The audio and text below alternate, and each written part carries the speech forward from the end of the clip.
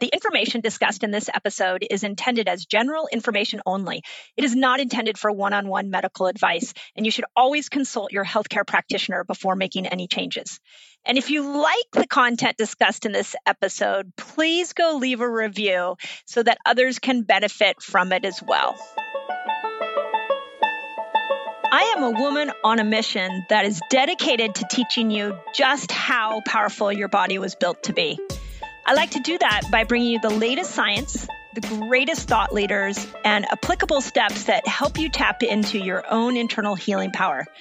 The purpose of this podcast is to give you the power back and help you believe in yourself again. My name is Dr. Mindy Pelz, and I want to thank you for spending part of your day with me. Resetters, Jessica and I are back with another awesome interview. And what I'm hoping you guys will get from this is I really wanted to bring Dr. Bouchard on to talk about how we create a system of health for ourselves. And I know that a lot of you guys get stuck with this, where, especially if you have a scary diagnosis, where you want to figure out how to build the healthy lifestyle, you want to know a way out of that diagnosis. But there's so many possibilities of what you should be doing, and it gets overwhelming. And then when you're overwhelmed, you shut down. So we launched this conversation starting with this idea of how do you create an integrative health plan for yourself? Yeah. Well, and she had so many brilliant things about creating an integrative plan, but looking at it from 1,000 different perspectives of not just your diet, not just fasting, not just green juices, not just IV. Like she went over a whole broad spectrum of all these amazing things that can be added in to help, especially if you're given a diagnosis of cancer. Yeah, agreed. And I don't know if you saw a couple times in the interview, like you could see, because she had so much knowledge. And I would ask her, I'm always trying to simplify. Give me the simple answer. Give me the steps. And so I kept trying to do that. And you could tell that she was like, oh, but then there's this, and then there's this, and then there's this. And so what I kept trying to do is take her amazing information and then put it into a formula that you all could follow. And I think you guys will walk away from this podcast and understand the big categories of health that need to be in your integrative health plan. Yeah, I think what I loved about it, though, is that she does kind of share, heavy metals. Let's just take that one topic, right? Yeah, we could categorize it as heavy metals as a piece of your cancer journey, but now let's look at all the metals and where you're getting exposed from all of them. And it can be overwhelming, but I think it's also important that people understand, especially when we have people that are running tests with us, there's so many aspects that we're trying to look at for like one situation. So I think it's important that people see the multiple branches that each category that she touched on has. Like she did that with hormones too, with the Dutch test. So many different areas that you've got to look at. Yeah. And she did the other thing. Again, we want our podcast to be something that's usable information, inspires you. You get to listen to these experts, but then you can walk away from the podcast and have usable information. So we talked about some of the tests she was doing, but then she did such a great job of being like, well, but if you don't do the test, think about this. And here are the symptoms you would look at. So that I was so appreciative that she did that, because we really want to make this a life-changing podcast for you. So she did a beautiful job of like, here's what the test is, but then here would be the symptoms you would look for. Absolutely. And I thought she just did an incredible job with that. So, and then she has some really good like ahas in this. Like when we get to toxins, I'm not going to give it away, but she basically was like, well, there's toxic substances and chemicals in our environment, and then there are other toxic things going on. And so we talked about that. And that was amazing insight I hadn't really thought about. Yeah, she gave a multifaceted perspective of many different subjects in this podcast. So I'm excited for everybody to hear it. Yeah. So let me tell you a little bit about who you're going to listen to. So this is Dr. Lori Bouchard. She is from Ontario, Canada. This is from her website that she knew at a young age she would enter the healthcare field. Her mother, we talked about this, her mother's physical and emotional vibrancy and seeing her knowledge from natural medicine really inspired Lori. And so she went on to become a naturopathic doctor. And they have this incredible health center that serves the cancer community. So she has a great book out called Live Longer and Live Stronger with Breast Cancer, a step-by-step guide, which I love step-by-step. That's my jam. So I'm like, yeah, give me the steps. So we will put a link in the notes for that book. You can go to her website. She has a giveaway. You can get it for free, a digital copy. Yeah. So, but let me tell you, I got to read you guys her clinic because let me tell you about the services. I'm just going to do the high level services that they offer. They offer acupuncture, blood work, botanical medicine, cancer support, chiropractic, supplementation, colon hydrotherapy, food intolerance testing, heavy metal testing, hormone testing, IV therapy, LDA immune therapy, live blood analysis, ozone sauna, PEMF treatment, cancer retreat, stool analysis, and weight loss. It's awesome. Yeah. And they've got a coffee and juice bar in their clinic. Yeah. Oh my gosh. Which, if we keep talking about it, we're going to need to put a coffee and juice bar in our clinic. I know. But you guys, at the end of this, so what I hope you'll hear is that the formula she's going to talk about, the categories that we discussed to heal a body that has been given a diagnosis of cancer, is the same categories you can use for autoimmunity. It's the same categories you can use for preventing cancer. And at the end, you can hear her clinic. So stay tuned all the way through the end because she really dove into that at the end. But enjoy Dr. Bouchard. And for those of you that are tired of us talking about carnivore, we talk all about plants in this one. So Hey, Resetters, as we step into the new year, I am so thrilled to invite you on an extremely transformative journey with me in my Reset Academy. So check this out. If you're ready to kickstart your fasting and health journey, which I know so many of you have reached out to us and asked how you customize a fasting lifestyle for you, my Reset Academy is the absolute best place to be. So here's what you get in the Academy, and I like to think of it in terms of a complete picture. So imagine being surrounded by people who understand your journey, who are passionate for fasting, who want to lift you up and will support you every step of the way. My Academy is not just me, my team, but it is an incredible group of people that are all dedicated to building fasting lifestyles and supporting each other in it. This is why I created the Reset Academy. So when you join, you gain access to all the exclusive calls where my team and I share the latest insights, we answer your burning questions, and we guide you towards your health goals. That's not it. We didn't stop there. By becoming a member, you're not just investing in a membership, but you're investing in yourself. I am such a fan of setting you up to win this year. And my Academy is the best place I know to do that. I want to keep you focused. I want you to customize this for you. And I want you to succeed at your health goals this year. End of story. So if you're ready to unlock your fullest potential and embrace a fasting lifestyle, join me. If it feels good, join me. And let's make this year an incredible year for us all. So all you got to do is go visit drmindypelz.com/Reset Academy to become a member. I can't wait to welcome you. I can't wait to see you on the Zoom calls. I can't wait to be in community with you. And most importantly, let's get your health goals handled. And let's do this together. It's so much better together. So that's drmindypelz.com/Reset Academy. Excited to see you there.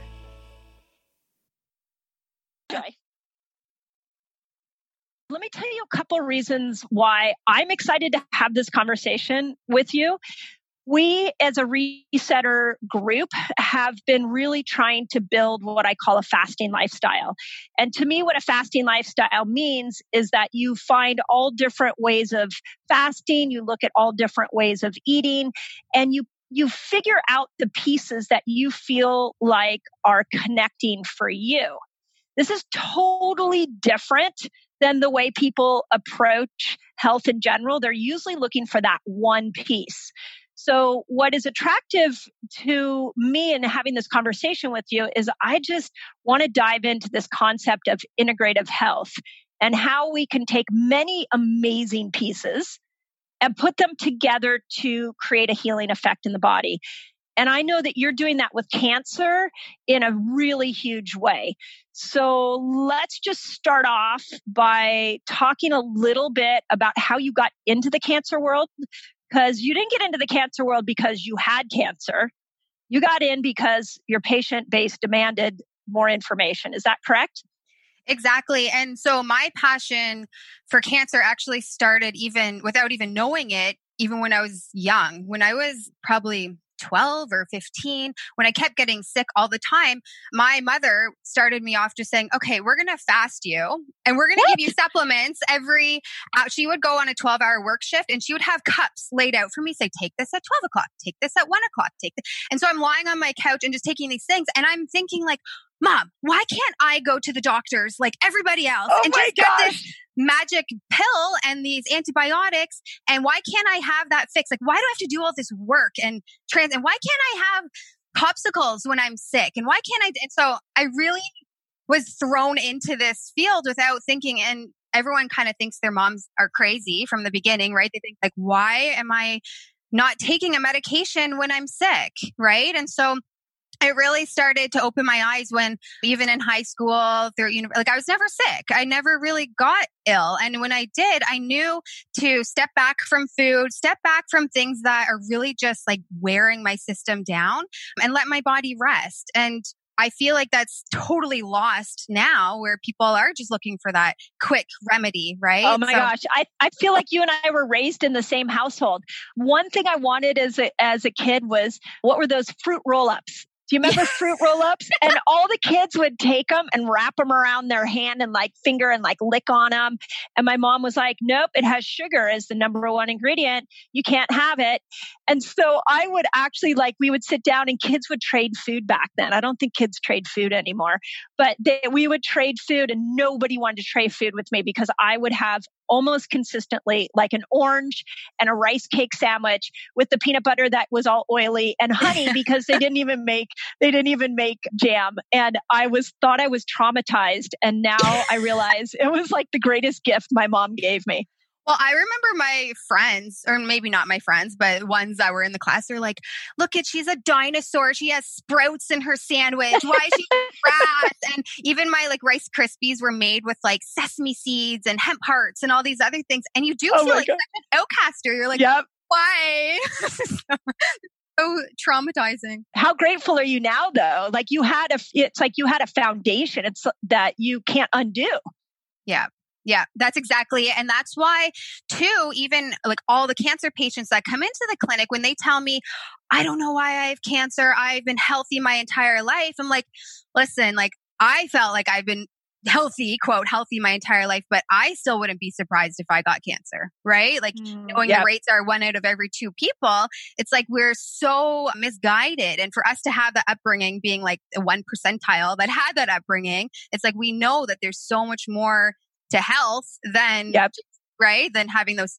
Yeah. And I had a good friend who had 5 brain tumors and I was talking to him about cancer and he was a chiropractor and really passionate about health. You guys might know him, Dr. Charlie Majors. I think your husband, isn't your husband a chiropractor? Yeah. With ML. Yeah. Yeah, exactly. So he was with ML. So he told me that, and there was no like anger towards his cancer. There was no, how did I get into this situation? He had boiled it down to a very simple concept, which was how did my healthy cells turn into a cancer cell?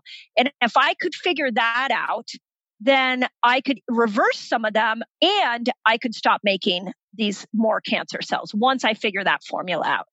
Do you think it's that simple?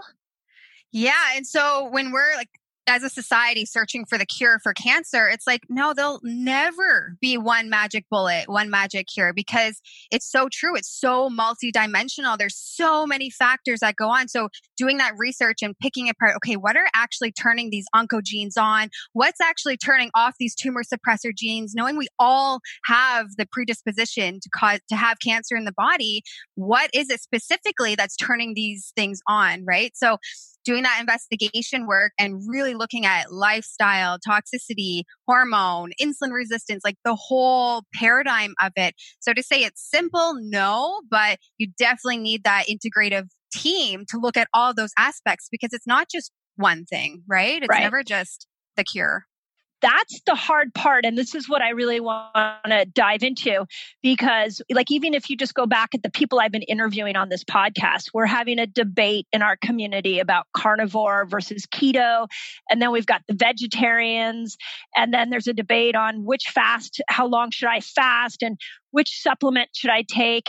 And what I've been trying to really emphasize is that there's a paradigm here. There's a formula that if you start to see what the pieces are, you'll start to create your own path back. But with the cancer patient or anybody, let's just make sure that make people understand that any chronic disease, any autoimmune condition, I think are probably similar. And with that piece, there is a moment of like, oh shit, I just got this diagnosis. Yeah. And then I've got to put 10, 15, 20 pieces together to overcome that diagnosis. That is a big journey and a huge hurdle mentally to grasp. Help us understand what those pieces are and how do we go from a place of a scary diagnosis to a plan of action that will give you hope again. So that's such a good question because I kind of look at the people that come in to see me in the clinic. There's usually two groups. The one that's the most common are the ones that have done all the chemo, done the surgery, exhausted all of the conventional routes. And they say, okay, none of that has worked for me. Now what can you do? So I'm kind of like their last resort of like, okay, let's try out this looking at the body thing and how it heals. Let's start looking into that.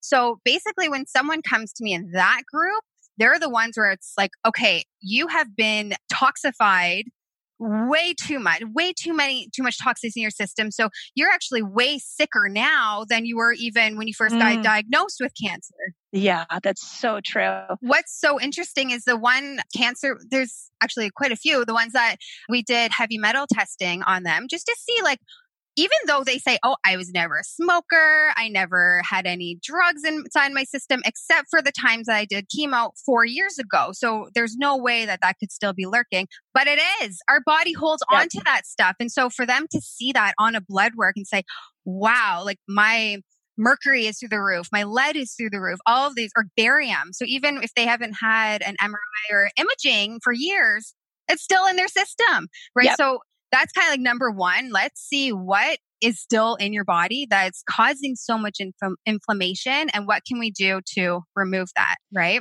We see a lot of barium in our heavy metal tests as well, and they're all coming from these diagnostic medical tests, which is so interesting. Just before you go on to the other pieces, what is the connection between heavy metals and cancer? Is there, other than making the mitochondria sick, is there another way to look at that? Is it turning genes on? That's exactly. And so it's mainly if you look at cancer as a mitochondrial disease, right? And then when it comes to that inflammatory process, and then also what I found too is even more like the quality of life symptoms. So when people just can't get their iron up, they're just chronically anemic. I've had patients where they're getting transfusions every single month because they cannot build up their hemoglobin. And as soon as we do a heavy metal protocol and we start stripping away these things that are blocking absorption, their whole immune system and their whole blood count just starts to perk up. So really, like if you think of like cancer as, yeah, the tumor is there, but what else is feeding that tumor? What's the enzymes around it doing and the inflammation around it? So getting rid of it is not just looking at the cancer, but it's like you living with the cancer, right? Right. And I've the patients that we've had that have had cancer, I think a lot of them that the ones that do the best are the ones that have that kind of mindset. That it's not an overcome moment. It's how do I live with it so that I can, stretch my life out. And in that process, they overcome it. It's just it's like going in the back door. So, okay. What else? Tell me what else outside of toxins that destroy the cell? What else do we need to look at?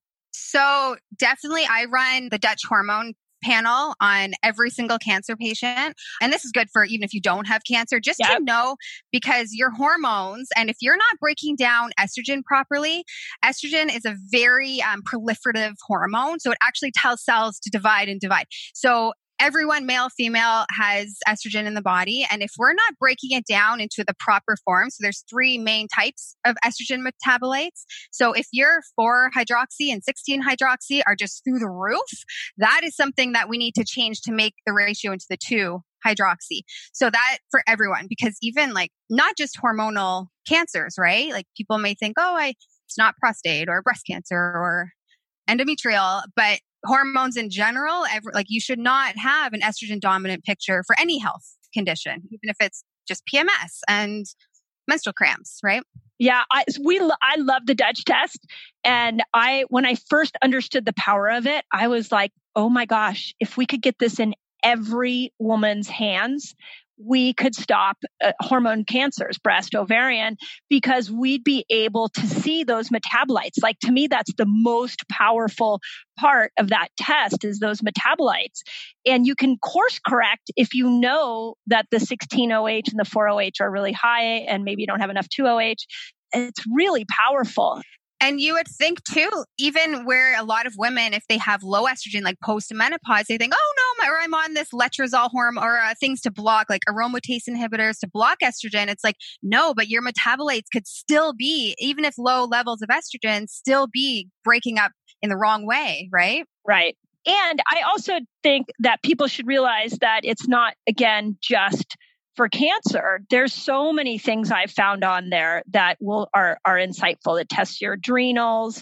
And it does also look at like testosterone. I can't tell you how many people I've sat with that have low testosterone. And when I explain those symptoms, they're like, yeah, that's me. It looks at the DHEA. Like it's such a cool test. I love it. It's so cool. And the other one too is oxidative stress and melatonin. So melatonin, knowing it's not just for sleep, right? Like what it does actually for cancer signaling and hormone regulation and for sleep too. But yeah, it's such a powerful test, right? And for them to see that in front of them, like, wow, like things you would never know unless you actually tested it out. So do you think you can balance hormones without a test? Like, do you think you can create lifestyle changes that will work and balance your hormones without knowing which ones you want to balance?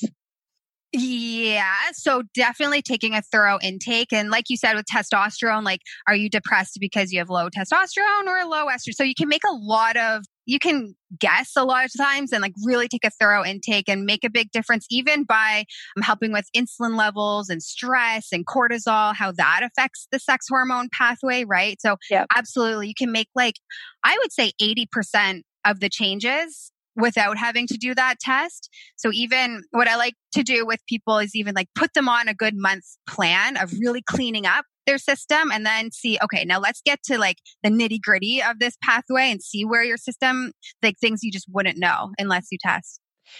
What I often do is say to people, do the heavy metal test first, because once you clear that out, you will start to see your hormones shift. Do you find that as well?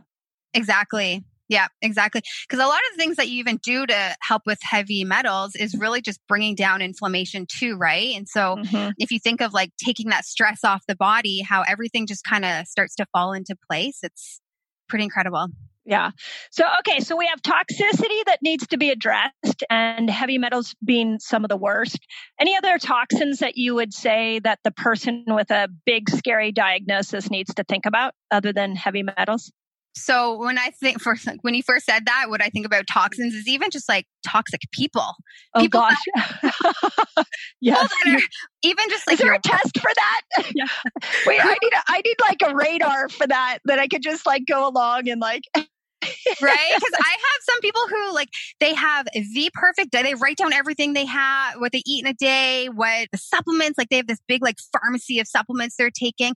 But I'm like, you are in this marriage or you're in this work environment that is so toxic and your cortisol is through the roof. Like, how is your immune system supposed to perform in that way? So really looking at like the mindset and what their belief systems are and how they deal with that stress, right? So I would say that's like over half of the toxicity question there. I had a friend who wanted to have her second child, and the first child she had some miscarriages. Second child they were struggling to get pregnant.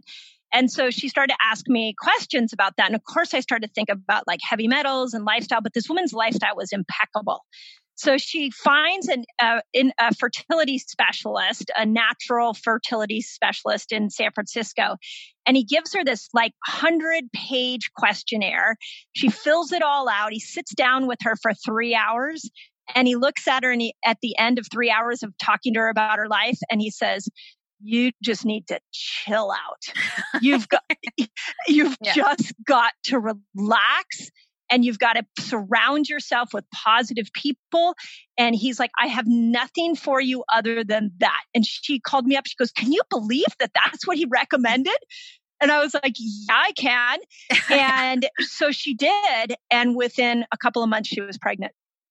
Amazing, right? It's the power of just like chilling out. And I get it. Like when you're hit with any kind of diagnosis, there's a lot of, or even infertility, like you said, anything where you're just like, oh, why can't I do? It's like the stress of not being able to change it and being stuck with that diagnosis, but the stress alone, and even like what we're experiencing with COVID, right? Like how awful is that stress and that mindset of just like being in fear. So even having that different perspective and knowing, okay, maybe if I just step back and breathe, and my body has that intuition to start healing itself. Yeah.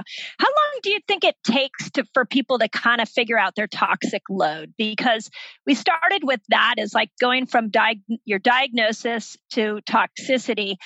And I know people with cancer who have gone home from the doctor's office and have like gone into their cabinets and just took everything out.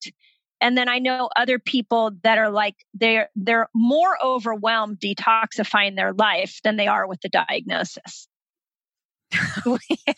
Right. Yeah. So you mean like as far as stress of just learning?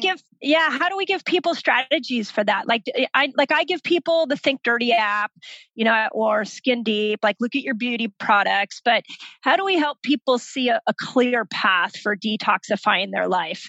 And I always say my specialty is not mindset or therapy work. So I don't know if I have a lot of advice for detoxing people, but detoxing the chemicals out of your life is a big, daunting task.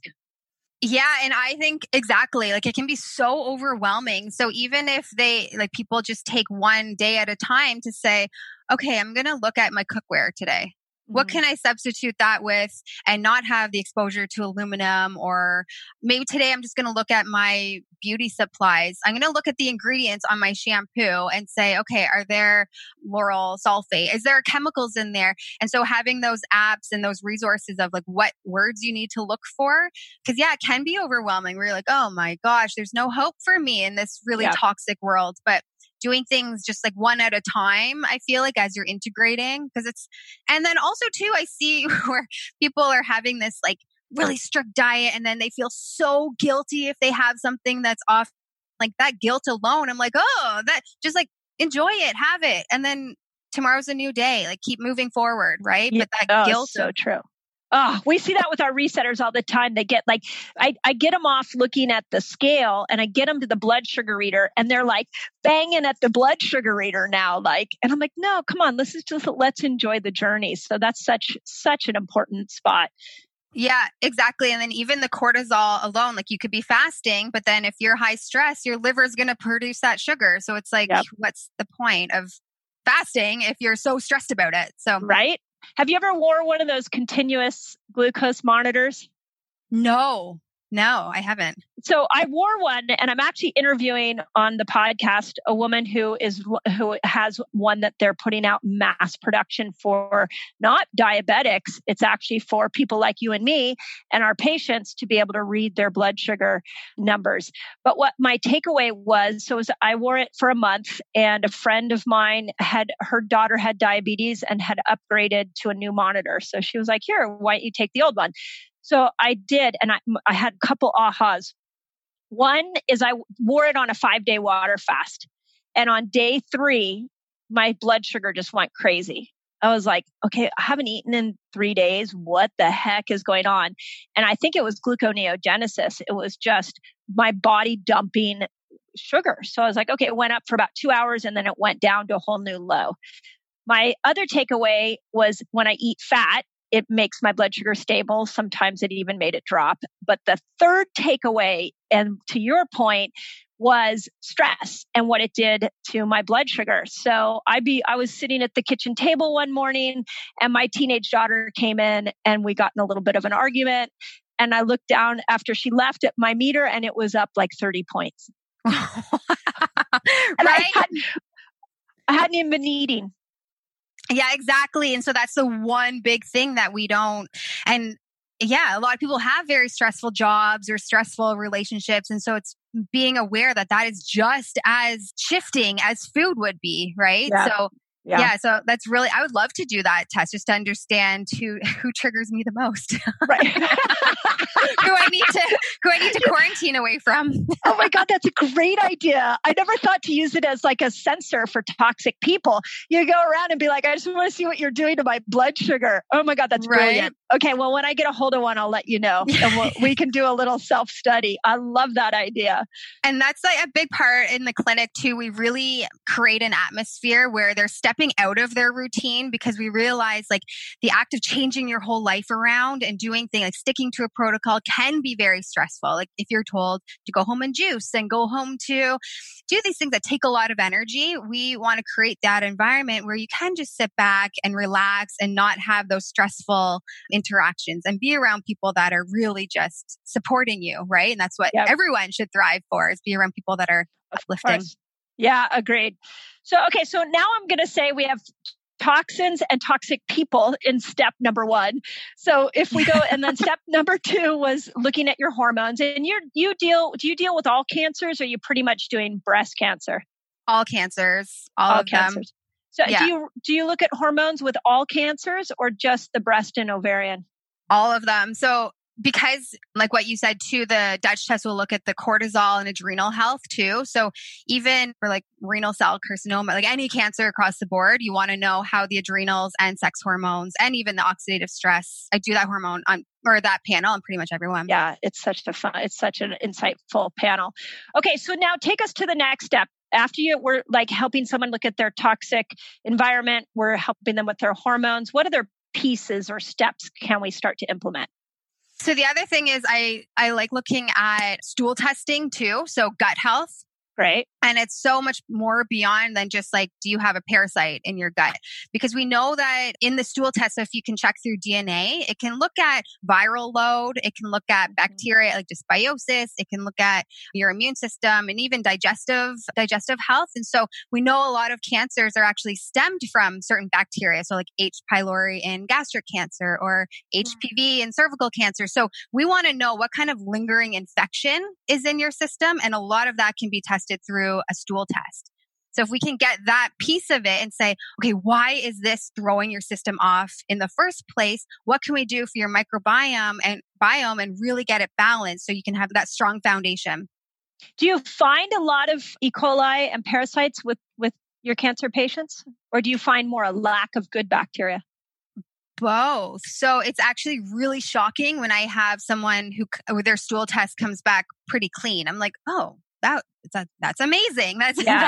But for the most part, there's always something that's lingering in their system. And so finding out what we can do to kind of clean out, and for like, you don't have to do the stool testing to know that. We can almost always assume that most of us have parasites. Most of us are exposed to bad bacteria, but it's more of the good flora that we want to make sure, like that's where you can be specific and say, oh, I'll take this specific type of probiotic with these strains because that's where I'm low on the test.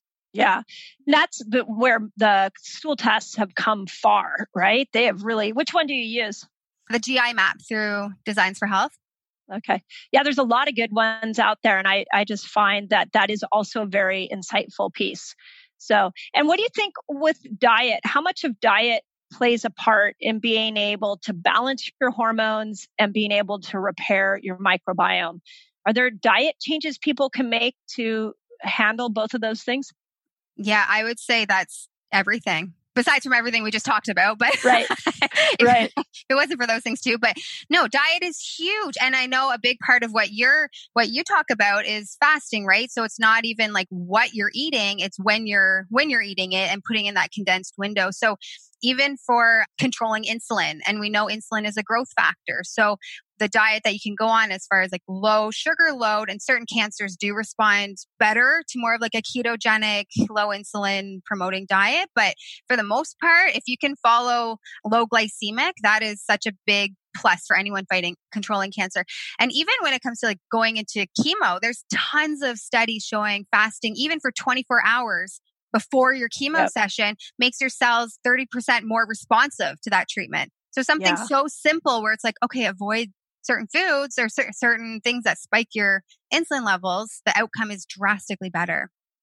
Have you seen there's the study done on women who have breast cancer? If they moved through traditional care and then came out of that with a clean bill of health, which oftentimes can be like a temporary clean bill of health, that if they started implementing a fasting lifestyle, so they did intermittent fasting every day, somewhere as little as 13 hours a day, they made that their go-to fast, that they had 70% less reoccurrence of breast cancer.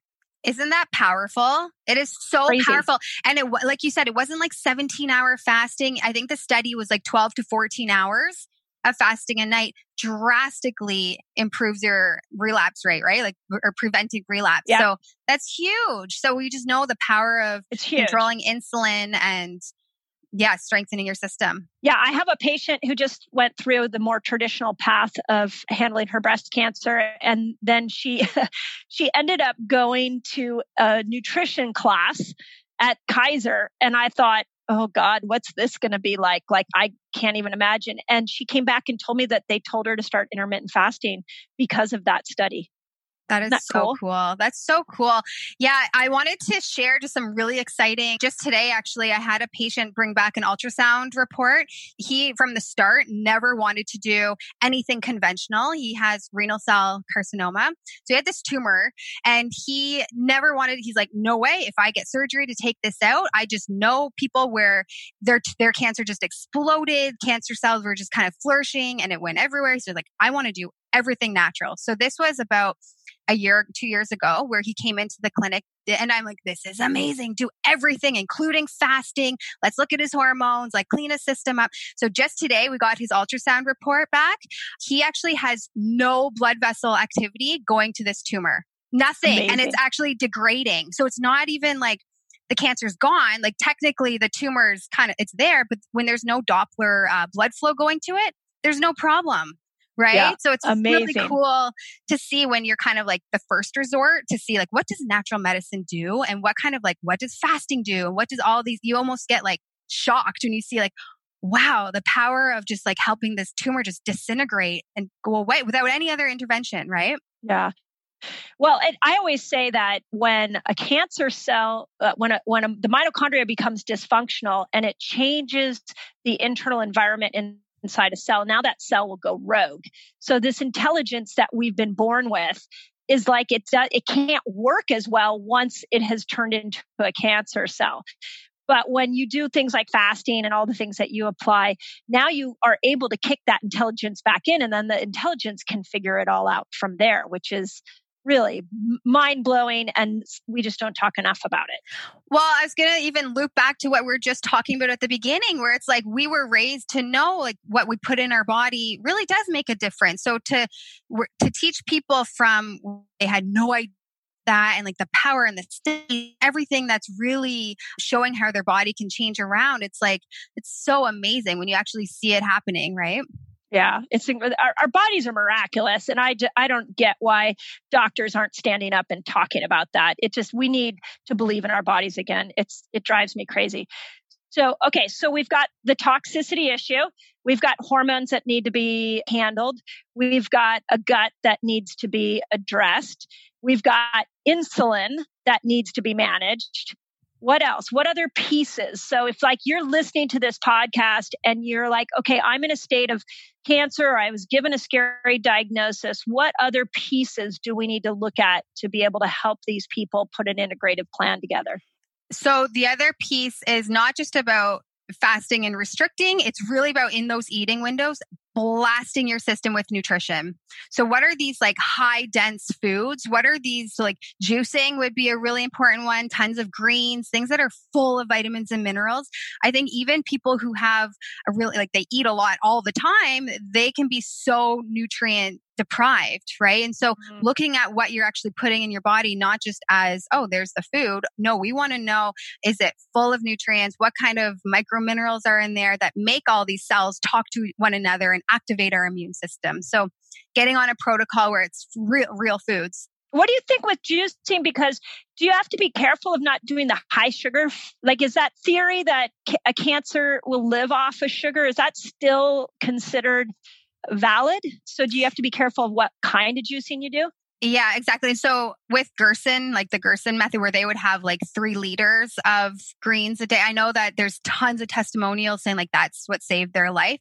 But I tend to be more on the other side where I say it is a huge sugar load. And we know insulin is a growth factor and drives cancer cells. So yeah, just doing high sugars or high juices all the time, like I don't love that approach, but to get the basic foundations of getting those juices in your system in a smaller amount. So in the clinic, what we would promote is even getting at least 500 milliliters of pure greens juice, whether it is celery, lemon, beets, carrots, like even the higher sugar ones, but still those nutrients are so important for your immune system.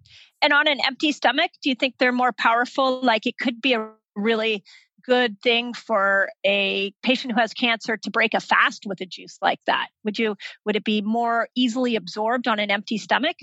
Exactly. And so what we see here in the clinic is where people would come here for the week. We actually only have them having juices and fibers and enzymes, things that are just like so easily assimilated in the body, only within like a 6-hour window. And the rest of the time they're fasting. So they do like an 18-6. They do. Yeah, that's a great combination. I could see where that would be really healing for somebody's body. Yeah. So you're taking both parts, right? Like you're not getting rid of just the fasting part. Like you're really integrating both, like maximizing strength. Because a lot of people that come in, they're so deprived, like they're so depleted and just knocked down from whatever drug that they've been on or whatever routine that they've been on. So really to nourish them and give them those building blocks, which even if it's just like straight up amino acids too, like things that are just like amino acid powder to break down easily and they can help repair muscle tissue. So both are so important. Do they struggle? Like if so, again, this is the other like mind like bending thought I've been having lately, which is how do we get people from the standard American diet to do like what you're recommending there? Now, if you get a diagnosis, your motivation goes way up, which is why it works so well for your patients. But what is that transition like over to fasting for 18 hours and drinking juice? Do they struggle?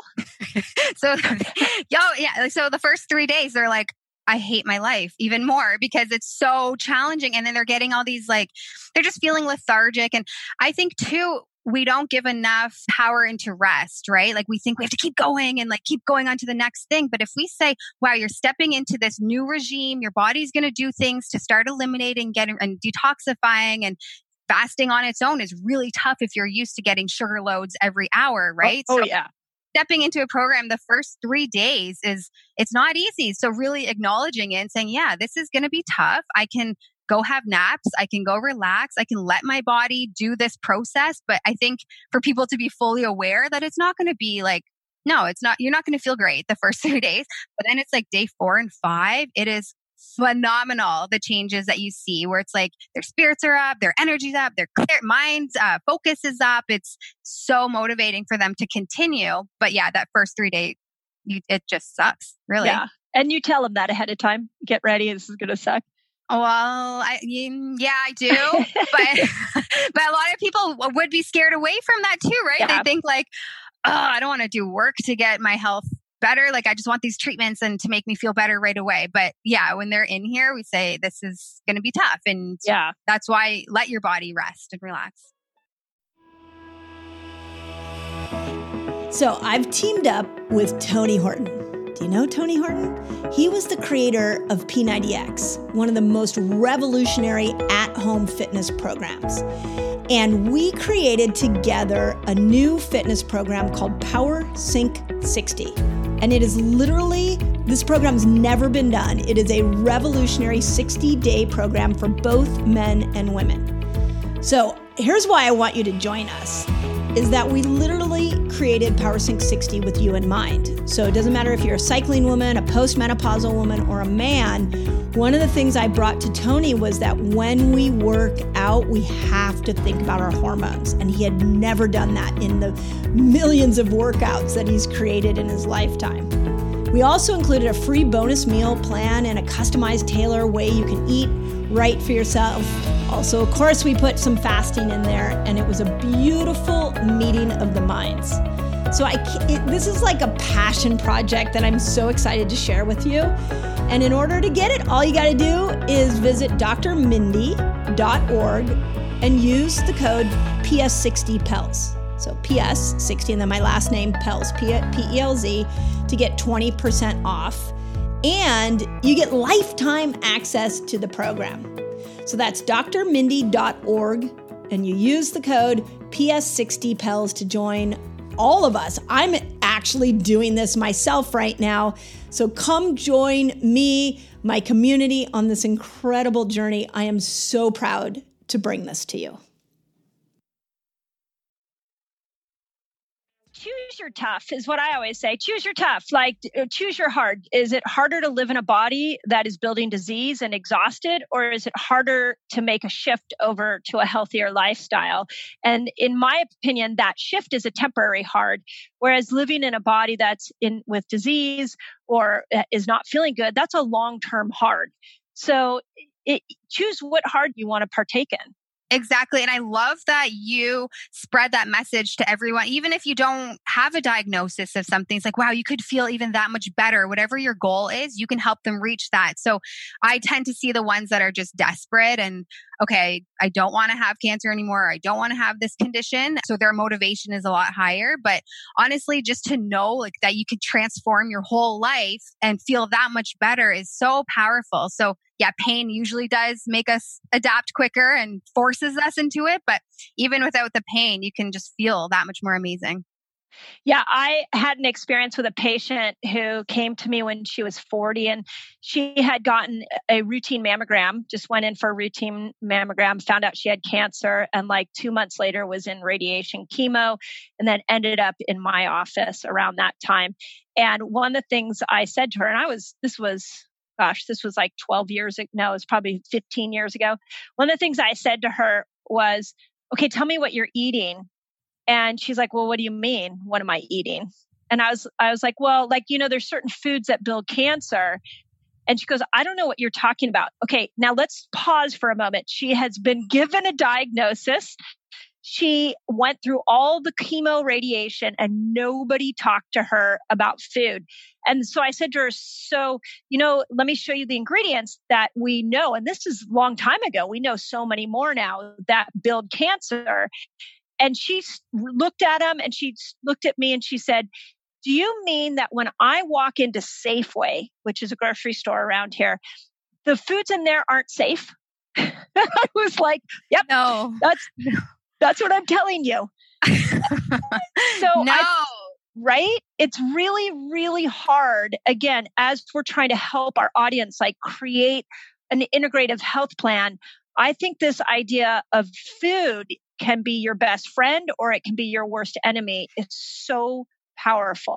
And you're exactly right, because no one is told that by their oncologist. What oncologists do tell them is keep your weight up. So if you have to eat Doritos, eat Doritos. If you're craving that pumpkin pie, go eat that, because we need you not to lose weight anymore.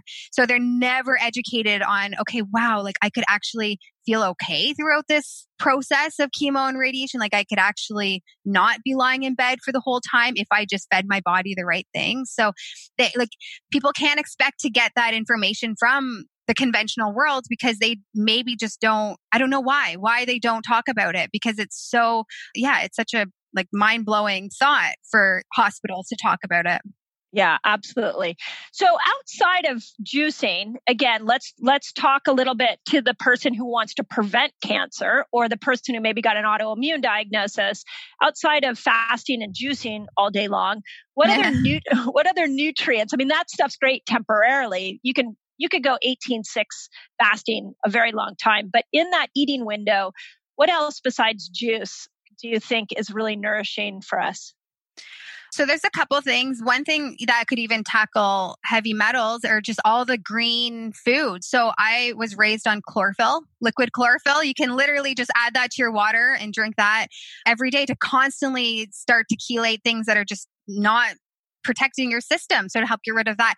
And like chlorella would be another one, spirulina. I love to just start my day with something like that, where you're just knowing that you're getting that foundational piece. So anything green is huge. All the right? greens. Yeah.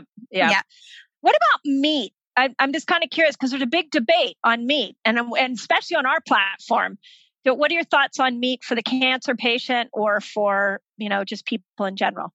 So in general, anyone that has a hormonal cancer has to be 90% vegetarian. Like they drastically have to cut back anything that's hormone driven.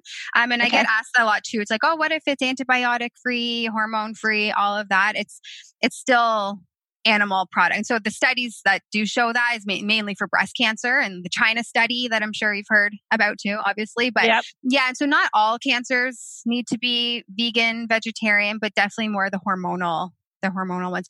But then some do the exact opposite, where like brain cancers really do thrive off of a ketogenic type diet, where they have to lower the amount of insulin in the body, right? So they thrive off ones that are just more stable and without the sugar load. So knowing your cancer makes a big difference in knowing what foods you need to eat is what I heard there. Exactly. And that's just like any conditions, like, oh, if you have, and I hear that too, where patients are inundated with advice from their family members and like, oh, I know a friend that had cancer and they did this. It's like, okay, well, maybe that worked for them and their specific type. And even looking at genetics too, right? Like, how does your body break down these carbs and what kind of susceptibility do you have? But no, personalizing and even within breast cancer, for example, there's so many subtypes of breast cancer. So even just like what worked for them, it might be a totally different diet and meal plan and protocol for someone else. Do you think somebody can go keto and be plant-based? Is there a way to mix those two so that you're getting the benefits of keto, but you're also getting the benefits of plant-based? Absolutely. Oh yeah. And that's probably one of my most recommended diets because being vegetarian, I've seen a lot of really unhealthy vegetarians where they're more like, I have too. Pastatarians. Yeah. Right? Carbitarians. Yep. Yeah, I was one actually in my 20s. I got chronic fatigue syndrome because I was a carbitarian. And once I switched just to a balanced diet, I did so much better. Right. And I even see like there's bakeries where they're like, oh, we're gluten-free and vegan, but it's like, it's all just garbage and sugar. Right. So it's like, they're following one, I would almost look at it as like their fad diets, right? But really looking, okay, is it made up of tons of sugar? Because really like for your health wise, you may as well just have that non-vegan or gluten cookie, right? Right. Yeah. And give us an example of like a meal, because this is another question we get a lot of like somebody who you're trying to keep their insulin down, but you're going plant-based. So you're keeping meat out of the picture. What, give me an example of some of the things they would eat in a day. So I'm like, especially with my kids too. So feeding 3 children who are super picky eaters, I try to make everything into like a hamburger form or in like a pancake form. So I would do a lot of like lentil burgers. Okay. So then you can mix that with flax seeds. I would try to sneak in like sweet potato. I know sweet potatoes tend to be more higher carb, but choosing things even like purple potatoes, trying to sneak in vegetables that way. Yeah. But I would mix lentils, black beans, like chickpeas, the things that tend to be higher in fiber as well. So I would even mix in like psyllium hulls in there too. So kind of balances out that sugar spike that you would normally get. Yeah. And talk about that a little bit, just so people understand the power of fiber on your blood sugar. Yeah. So if you look at the carbohydrate load on the nutrition facts, even if it's like 50 grams of carbs, you want to look at how much fiber is in that nutritional fact as well. So just say it's 48 grams of fiber. Really, you have a net of 2 for carbohydrates. Right. And so if you're high fiber count, then that's actually really balancing how sugar is being dumped into the bloodstream. So anything that you want to put like psyllium with your meals, or I like to add flax seeds and pumpkin seeds, hemp hearts, chia seeds, anything that really slow down that transition. So whether you even like steel cut oats or having fruit in the morning, I just sprinkle that on everything because you're going to feel that much more energy and not get that sugar crash a few hours later. Yeah, my favorite are the hemp hearts. I put them on my salads. I put them on everything I can possibly find. And it's like shocking. Yeah, I was going to say, like, if you look at the fiber load on them and protein load, it's massive protein. Yeah. It's an easy way. Yeah. Yeah. I sneak that into my salads, and then I sneak sauerkraut into my salads. So you take a big green salad, and then I'll just pour some sauerkraut in there and mix it up. So you can't taste it very well. And then I give it to my teenage son. He doesn't even know what he's eating. He's like, it's amazing. I'm like, oh my God, I feel like victory. Like after dinner and he didn't say anything, he ate a salad. I'm like, wow, that was awesome.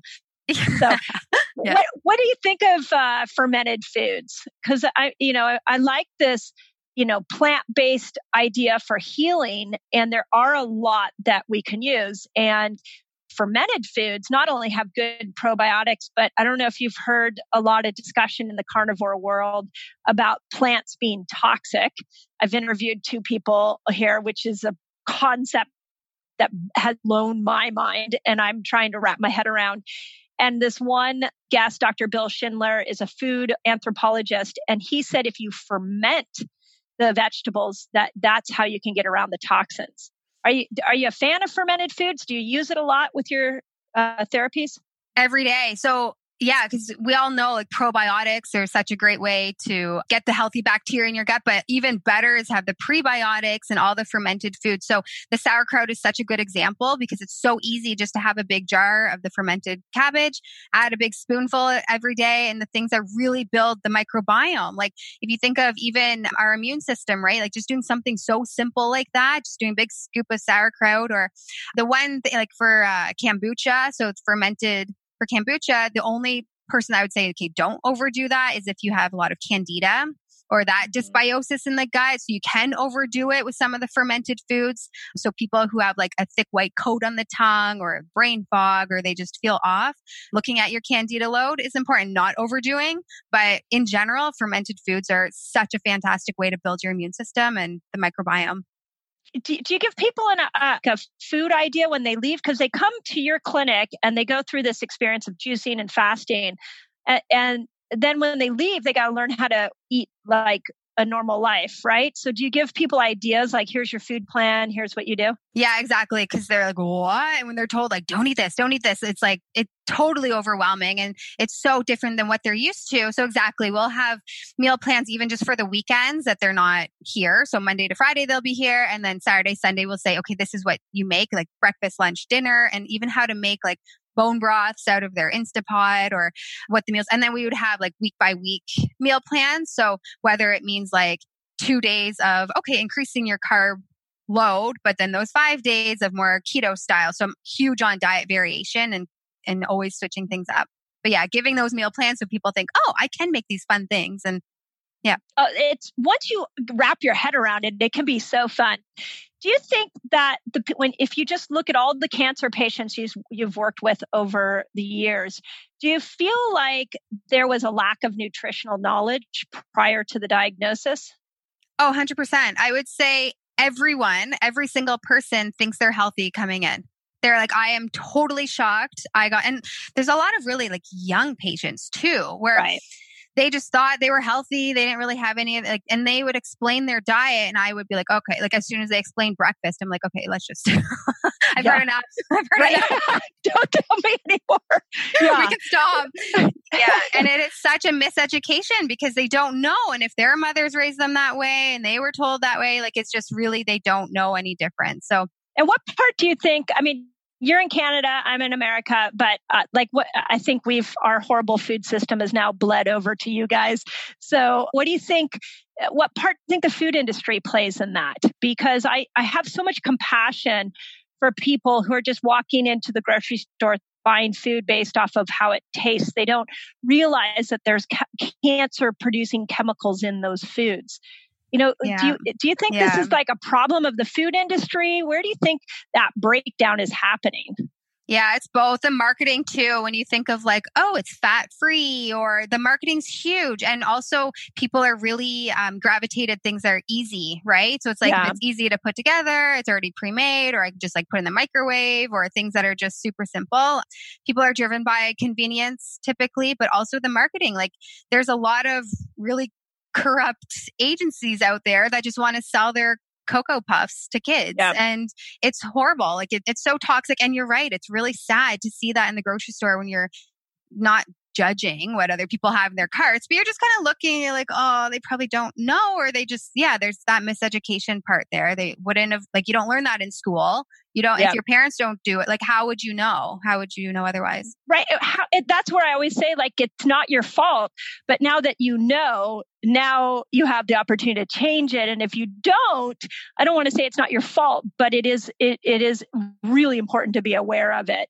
So, and I just think people just aren't aware of it. And it's too bad. Like, again, like my friend who eventually actually died, is like her comment of, going into Safeway and assuming it was safe and it wasn't, was like the obvious, like, oh my God, I'm so sorry. Like, I wish I could change that for you. I know. And then we also like Whole Foods and other industries, like you assume everything is whole, but you actually look in the ingredients there too of what's in their buffet style and all those things. I'm like, ooh, that's not even. So you would assume that going there, everything would be healthy for you, but not always. So it is important to know what you're putting in.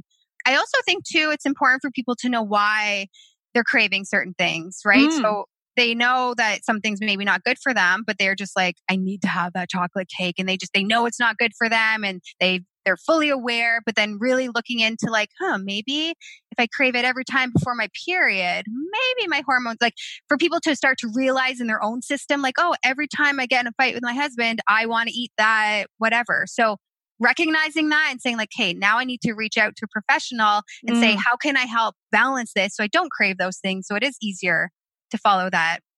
Yeah, we had a food psychologist on here, and she was talking about how food is a state changer. So if you're in a state you don't like, you want a dopamine rush. So you go and grab what's in the pantry because you're like, I'm miserable in my brain right now. Let me get some dopamine right away. And it's like a physiological pull that if you're not aware of it, it's so easy to fall into it. So she had some ideas of like creating state changers throughout your day where you just go, like you just have like times you turn on great music, or you have a 3:00 dance party in your house, or little things that you already have pre-programmed for you that are healthier than going and grabbing a bunch of bad food.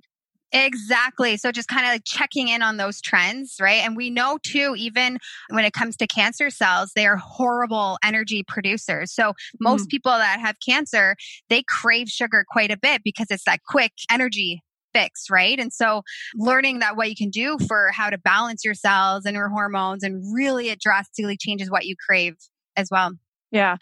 And where do you think supplements fit into this? So, again, I'm just going into the mind of our listeners and thinking, okay, hopefully you guys are getting like, let's look at your toxic load. Let's look at your hormonal balance. Let's look at your microbiome. Like there's so many things with lifestyle that we can do there. Then there's a time and place for supplements. How do you decide what supplements, how long, and help our listeners figure that out for their own selves?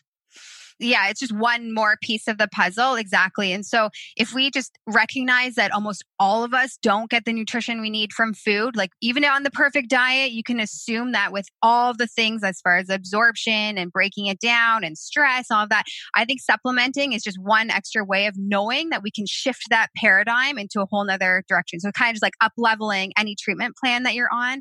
I'm not a big fan of like being on the same supplement all the time and just kind of switching it up. But yeah, me neither. Every 3 months, I'd say, like reevaluating blood work, looking at how you're feeling, and then switching to something else as your blood work is changing as well. Yeah. I always point out that it is a supplement, which means you supplement your healthy lifestyle.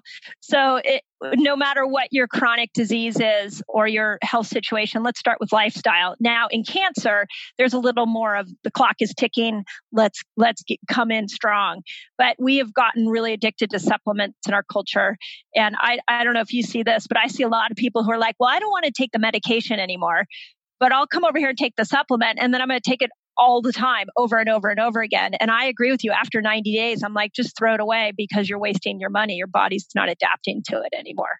Yeah, exactly. And so that's, to be dependent on anything. No, you shouldn't look at it as a drug and you need to have that because your body should be able to do that on its own. But from just like a nutrient standpoint, I know in the clinic, like when they're coming in here, every hour to hour and a half, we're giving them something that's supplementing. So whether that's like multi-minerals, the enzymes, chlorella, spirulina. So like every hour and a half, because we know that their body just needs all of that attention. But that doesn't mean they do that for the rest of their life. It's Forever. really just like up leveling them so they have that inertia to go forward, right? Yeah, that I think that's a brilliant idea.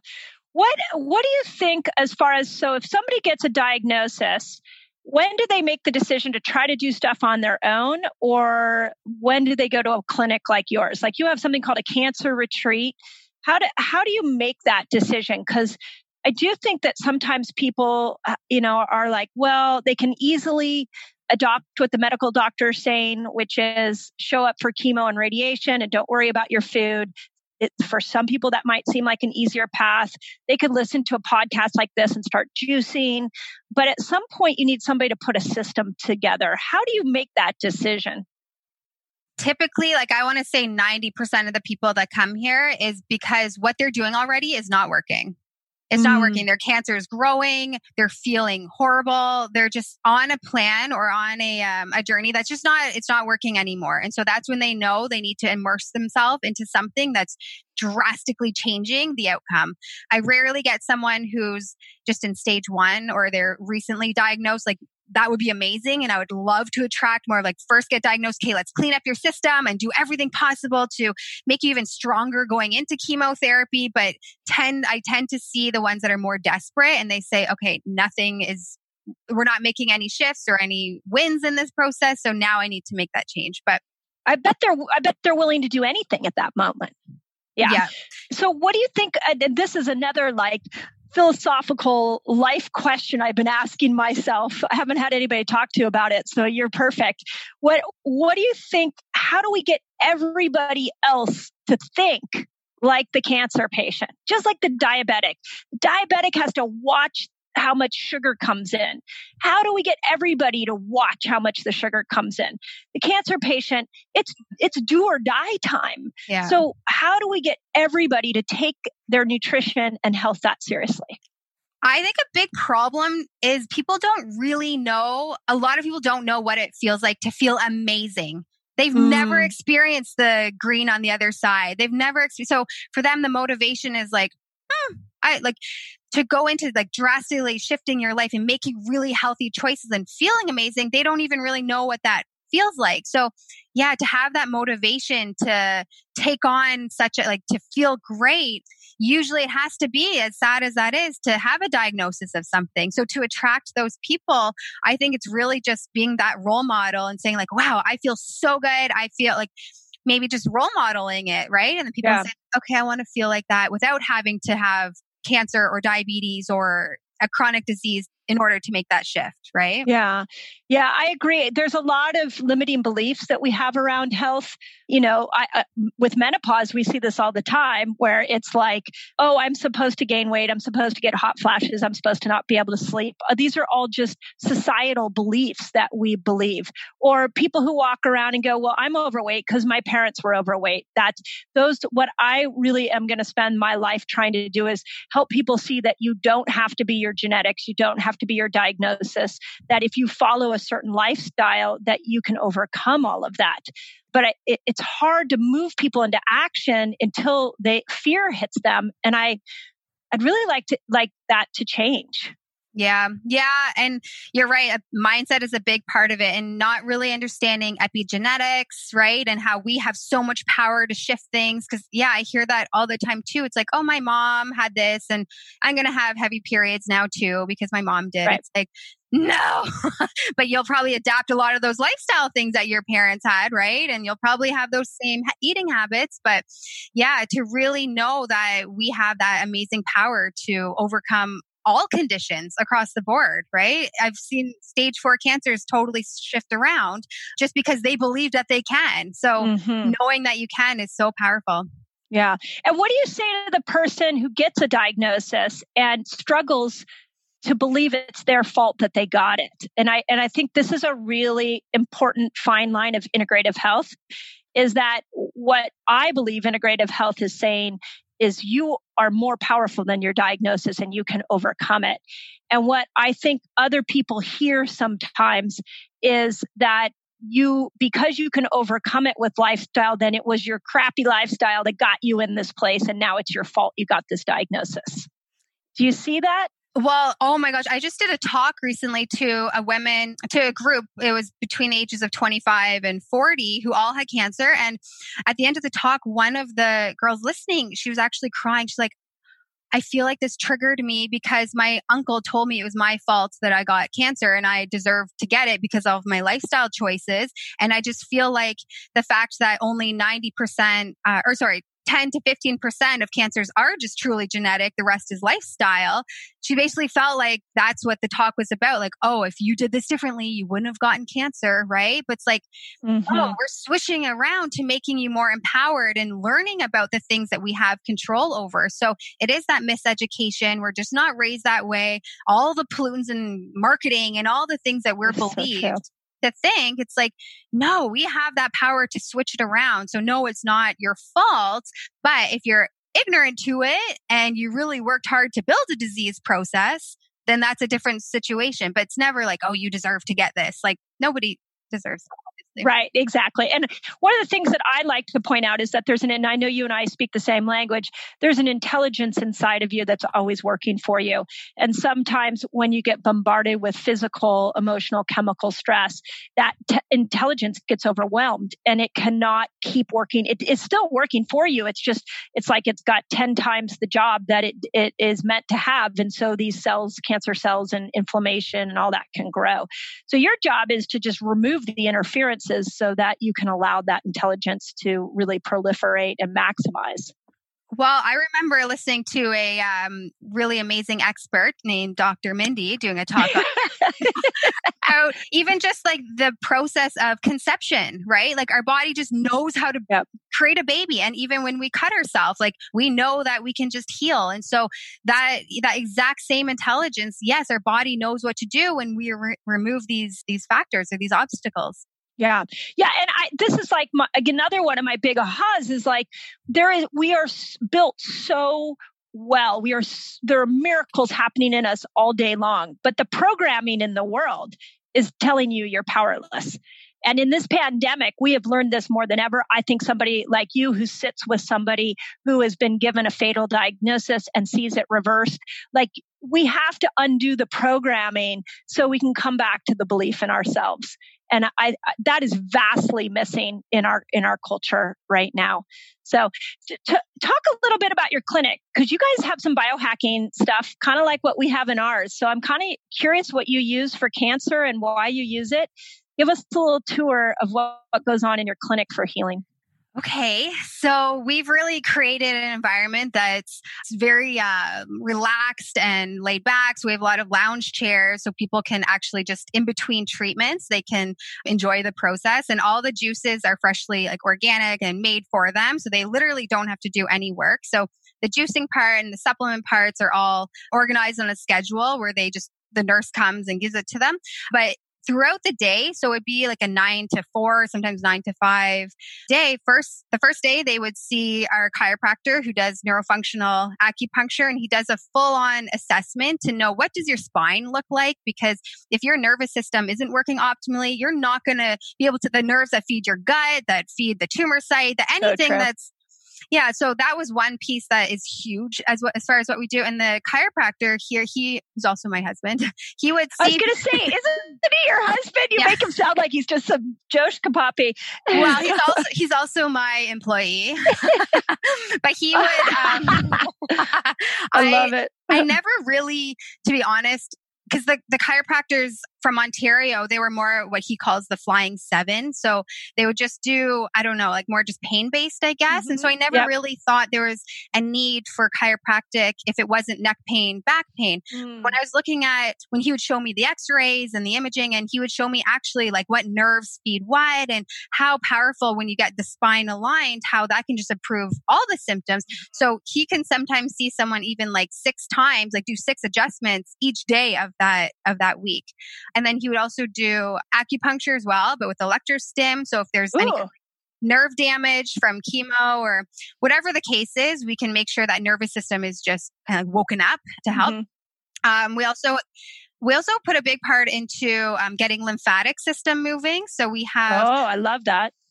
So most people who are ill, they don't want to go for a walk or for a run. Like they just have zero motive, like either they're in pain or they're just really tired. So we go on what are called vibe plates. Pettibon has their vibe plates. Where you would go on that 3 times in the day. And so you're literally just standing on this vibration plate that gets your lymphatic system moving, but also helps even the cardiovascular system, even just like help with any swelling, et cetera. So that we also do colon hydrotherapy. So every day, sometimes even twice a day, we'd be doing colonics.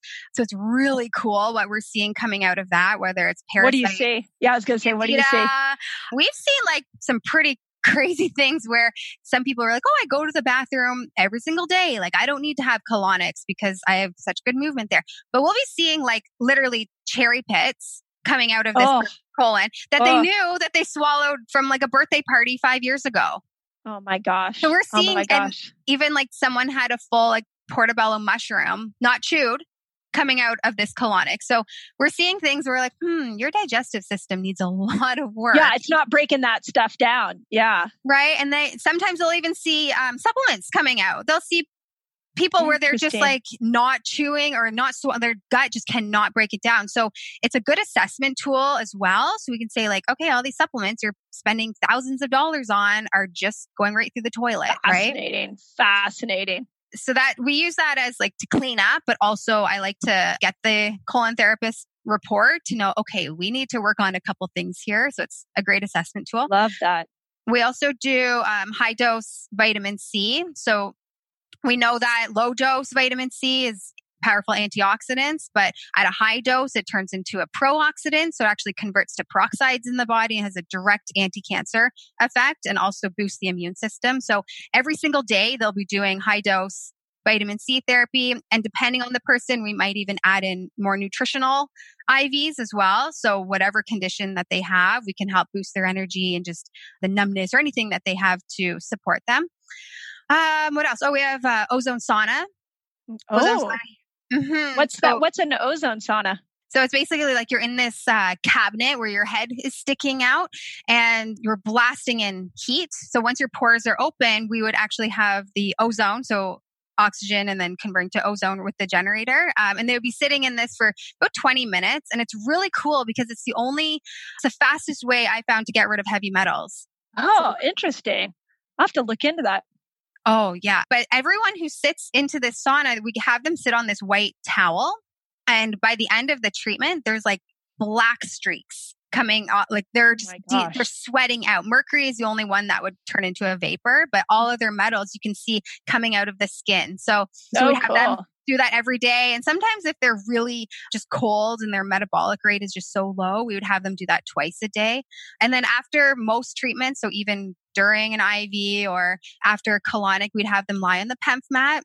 And we try to do that 3 times a day as well. So we're really looking at their health as a full-time job. So 9 to 5, they're bombarded with all of these services.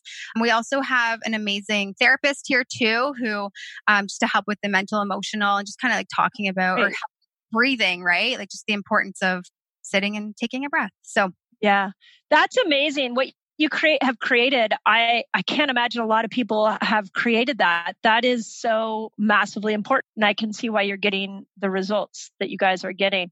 And do people come for a week, 2 weeks? Like, how does that typically work?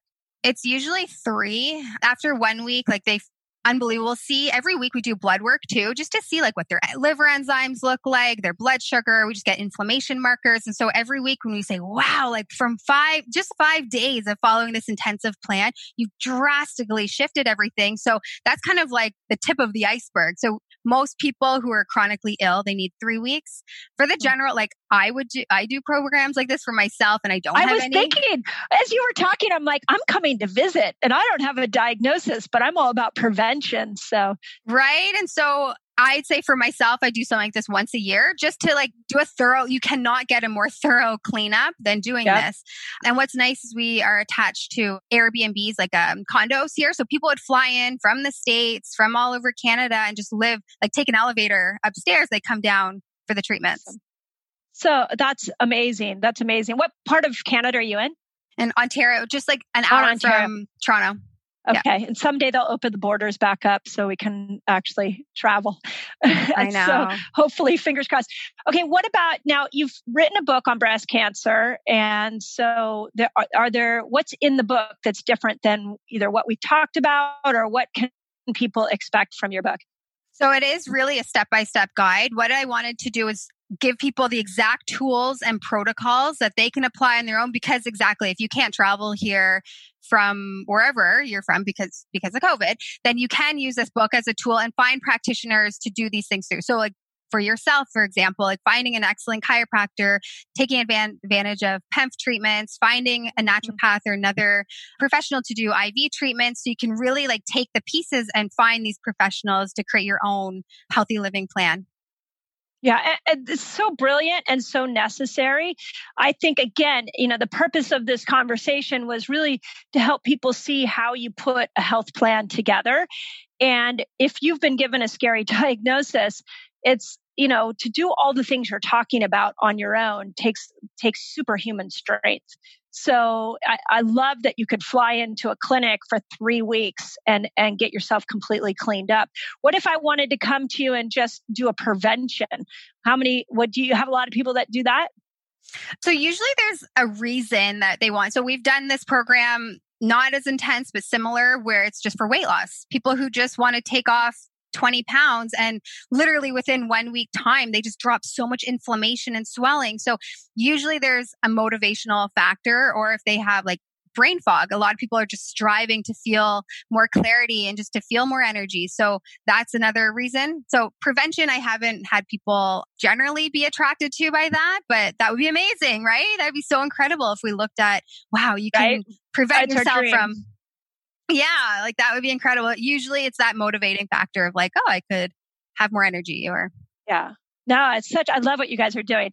Okay, let's finish up with this. This is my favorite part of every interview, which is I have 5 questions for you, and some of them relate to health and some of them don't. So let's start with the first one. For you personally, what are 5 things that you do consistently on a daily basis for your health that you would not switch out? Like those are your tried and true health habits. Okay. One of them is my greens shake. I do a power green shake every morning. The second one, I have a mini trampoline in every room of my house. And so, oh my gosh. Well, maybe not every room, but like 3 of the rooms. So while I'm waiting for dinner to be ready, or before I put the kids to bed, I'll be jumping a good 10 minutes a day. Water with chlorophyll. I'm always putting chlorophyll. I'll never just drink. Well, sometimes I will, but the chlorophyll is the big one. So that was 3. So besides from trampoline, I would do some dancing. I'll put on some music and just let my body do something different and get into a different mindset. And the other one is... lately, even more now, I'm picking up some reading that's different than a medical reference or something that's more educational. I'll do more mindset learning about more spirituality and mental health. Yeah. Oh, I love it. I love it. Which leads me to my next question. What's the best book you've read this year? Okay. So I can't believe I haven't read A Return to Love yet. So that was by far my favorite book this year. And then also The Law of Divine Compensation, both Marianne Williamson. That is just unbelievable. I love the way that she's written that book and changes your perspective. Oh yeah. No, and it's one of those books you read it and then you're like, I got to go back and read that again. That was so good. And so like simple and mind blowing. And that's to me the sign of a really good author when they can expand your thinking like that. So and amazing. Also too, I have those two books kind of just sitting by my bed. So even if like I can't sleep at a certain time or I just find that I'm just thinking about other things, I'll just read even like 5 pages of it. And I'm like, I just feel much more at peace. And this is so nice. Right. Oh, I love it. Okay, you're standing in the grocery store. I love to give the hypothetical grocery store question. And somebody tells you they have a diagnosis of cancer. What's your first advice to them? Do the opposite of what your doctor's telling you. Sorry, no, that's okay. That could be it. That could be it. Listen, you're allowed to say anything. I should have told you could swear on this show too. Yeah, my advice to them was just question everything that they're being told. Don't believe just one person. Yeah, I love that. Question everything. I always tell people in our Resetter tribe, question me. Don't just take my word for it. Let me show you the logic. Let me show you the science. And then you go and figure it out what's right for you. We have to stop giving our power away to any kind of doctor and learn how to move our own health forward. So, right. Absolutely agree with that. Okay. What do you think the biggest lesson you've learned from working with so many people who have been given a fatal diagnosis? What's like your biggest aha? Oh my goodness. So really just being grateful for every day. You just have a whole different perspective on life, really. So the things that we stress about every day and think are just so important, urgent, and we need to get done, you just really kind of step back and like, wow, why am I so rushed about that? And why do I put importance into those things? So it helps just kind of putting life in perspective and like what really makes you happy and how to really enjoy each day and be grateful. I love that. I agree. Absolutely. Okay. My last one, I ask everybody this question. If you had one message for the world that you could get implanted into everybody's brain, every human on the planet, what would it be? That your body is incredible and it can do anything. It's really having that strong knowing that you can just transform once given the right skills. Yeah. Awesome. I love this. Well, Lori, thank you so much for taking your time. And I'm just in awe of what you're doing in your clinic. And just, it can't be an easy thing to put all those pieces together to be able to help people. And I can't believe you guys have done that. So thank you for the amazing work you're doing in the world. Where can people find you? So you can go to drlori.ca, so drlori.ca, and you can reach out if you want to see if this is something that you want to approach with your health, or if you have any questions for me, that's something you can directly book an appointment through that site. That's awesome. And your book, how do we get your book? So on that, exactly, drlori.ca, you can get a free copy of my book through that site as well. Awesome. Well, again, thank you for showing up with such great information and such a huge heart. And yeah, together we'll save the world. I know you and I share a very similar mission. So I love being on this journey with you. Thank you. Thank you so much for having me too. It's been an honor. Thank you. Nothing that I love to talk about more than wine. So I got to tell you about Dry Farm Wines, which is my absolute favorite place to get wine from for many different reasons. One, they're keto friendly. You didn't hear that wrong. They are literally keto friendly. They have no added sugars, no added toxins, and they will leave you feeling amazing the next morning. So go check out their website. That not only is the wine incredible, but the people behind the wine are amazing. You guys know how I love people who are on a mission to serve the world.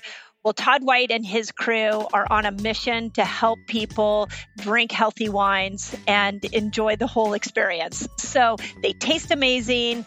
And if you go to dryfarmwines.com/Dr. Mindy Pelz, they will actually send you a bottle for a penny. So give it a try. Let me know what you think.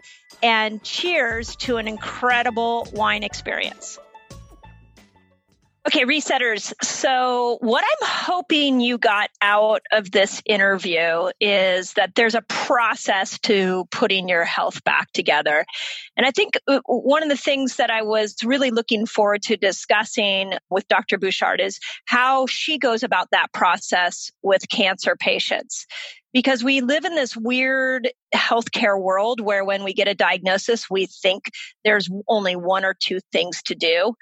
But in reality, there's a whole lifestyle that needs to change. And if you change that lifestyle, you can really start to overcome some of these scary diagnoses.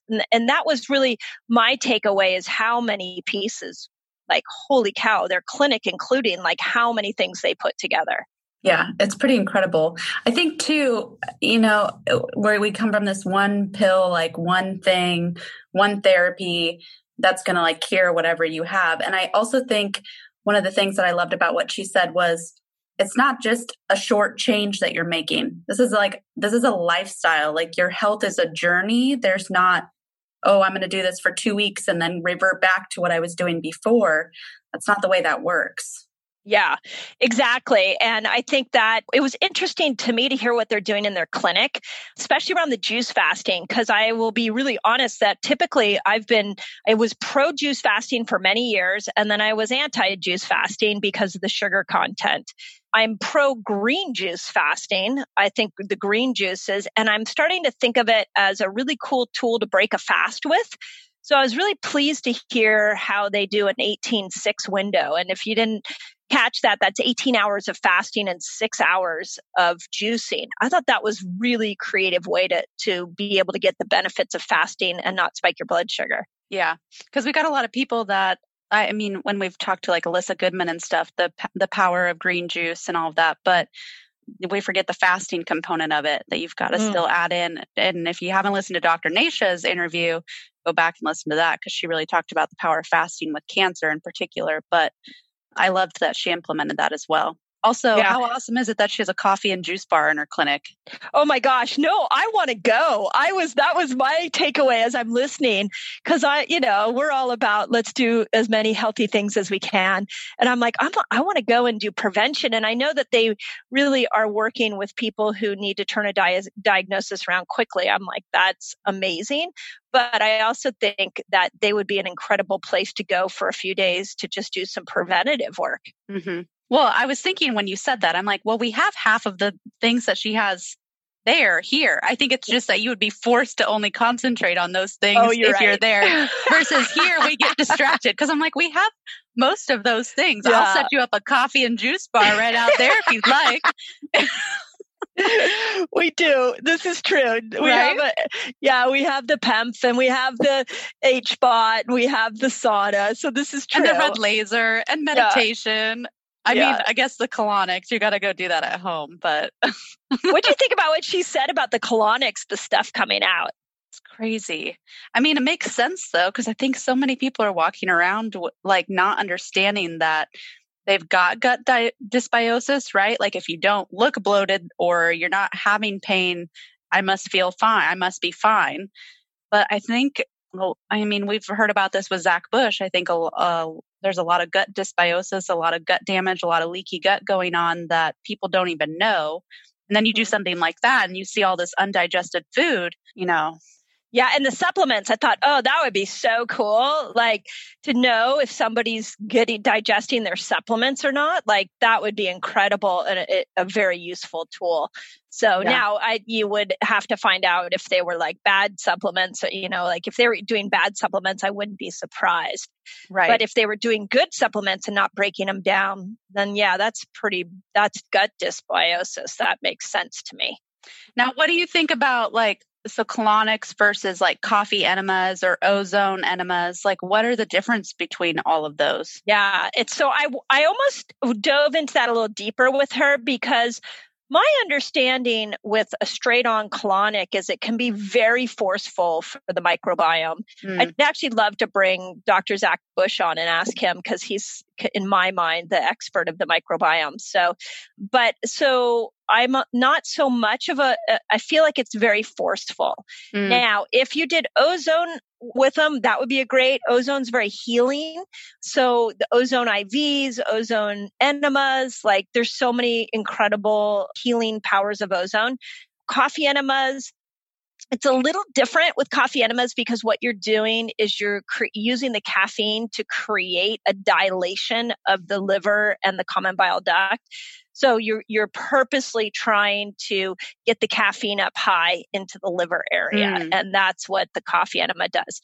Now, having said all of that, I do know that there are colonics that will do they'll give you a colonic, they'll do the enema, like they do it all in one go. Oh, interesting. Yeah. So that would be, to me, the most helpful way to go about it. Okay. My only personal experience with colonics was when I had chronic fatigue syndrome 30 years ago. And I realized that I had candida. And I went to go get a series of colonics. And after the first colonic, I could barely get in the car to drive home. I was living in LA at the time, and the colonic was in Venice Beach. And I had to get back to Santa Monica, and I was driving home. My brain fog was so bad. My ringing in my ears was horrendous. And I literally walked in the front door of my apartment and just crashed on my couch because I couldn't, like, it had stirred up the candida in such a big way. Interesting. And I hated it. Now, I didn't know about binders then, and I wasn't taking any supplements to kill that candida off, but it felt like somebody had taken a muddy pond and just stirred the whole thing up. Did you go back? I went back two more times, and I still didn't feel fabulous. So it was like, I felt like it was agitating things more than helping. The binders, you're right. Like the binders could have been a brilliant thing to be adding into that. Yeah. I didn't know back then about binders. And so I should have asked her about that. Like, do they use binders? I think I really love how they had a system and I love this for anybody with chronic disease where you can just come in, check in, and have a whole experience of getting your health back on track, making it a priority. Yeah. I think whenever I hear stories like this, my brain thinks, how do I reproduce that in my everyday life? With cancer, especially, it's like, I don't want ever to get a cancer diagnosis. So what can I learn from her story? What can I learn from her clinic that I can do now in my life so that I don't ever have to be forced to do it? Yeah. Well, and I think it just starts with, we'll go back to the principle of self-love. So making enough time to do things like, and I think one of the things that I love that she touched on was the mental and emotional aspect of cancer and the people that you're surrounding yourself with. These are all things that we have control over. They're all things that we should be making time in our day because ultimately they're more important, but yet we don't prioritize self-care. We're not taught to prioritize self-care until something happens. And that's something that we need to start teaching kids from a young age is like self-care is super important. The people you surround yourself are important so that you don't end up in this spot of being diagnosed with cancer or having a chronic illness that now you're being forced to figure out and pay for and make time for. Absolutely. No, absolutely. I think that's my biggest lesson from dealing with several cancer patients and being at the bedside of them dying. And like, there's something about watching somebody die from cancer that in your head, at least for me, it was like, I never, ever, ever want that to be me. So what can I do now? So that's never me. And I remember that with Lanny, what we would do is we would hold these health talks in the clinic. And she had breast cancer that had metastasized to her body and eventually to her liver. And she would, when we started doing the health talks, invite all of her friends to come and listen to the talk. And Lanny's intention was for people to like learn what they could do now so they didn't end up in her shoes. And at the end of the talk, she would always get so irate because she's like, my friends think they're coming here to support me. Like I've invited them to a talk because they want to show up and support me, but they don't understand that I brought them here so that they don't end up like me. Yep. And it was like, they didn't make that connection. Yeah. We have that backwards thinking, right? Like it's not important until it's right in your face and you're now having to deal with it. And It's like, I feel like every one of these podcasts have that same principle foundation of do something to take care of your health today. And I feel like we've screamed that from the rooftops for like the past, at least since I've known you, and you've probably been screaming it even longer. Yeah. It's like, do something to take care of yourself. We're not just saying this so that you know, buy these supplements or eat these kind of foods. Like, we're saying it so that you do something to where you're not sitting, 5-10 years down the road with a diagnosis that's dramatically going to shift and impact the people around you. So yeah. What do you think of her? I love how she added to the toxic list, toxic people. Okay, I love the idea of wearing a blood glucose monitor all day long. And that is probably what I remember the most out of that whole. I was like, that is a brilliant idea. It's actually a great idea. It's fabulous. Yeah. We're going to have to do that. We're going to, because we're bringing on the gal to talk about her blood glucose monitor. I think we should ask her, like, we'd like to try one out so we can walk around and see who's causing our blood sugar to rise. I love it so much.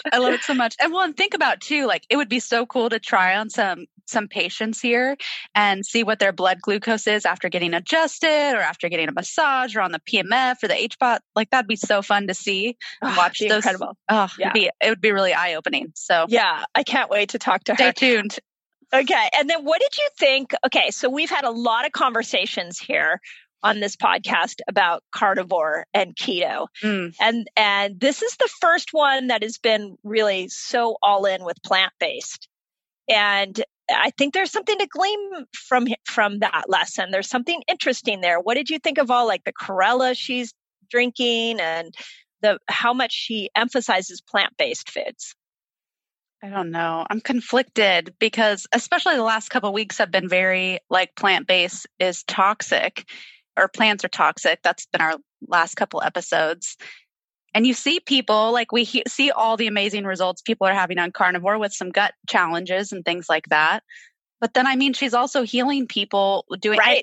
I feel like it goes back to this principle of if you think it will help you, like it's probably going to help you. So I've heard before what she said about, somebody goes off their diet for one day and then they sit there and they guilt themselves over the cupcake that they had for 12 hours.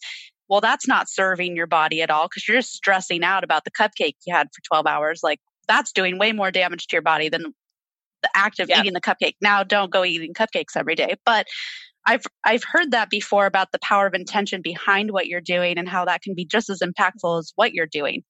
So I kind of start to wonder, okay, well, if you're all in on plant-based and you love it and you're appreciating the heck out of the plants you're eating, then maybe it serves you. And if you're all over here on carnivore and you're loving the heck out of your organ meats, then maybe that serves you. I don't know. It's so hard to say.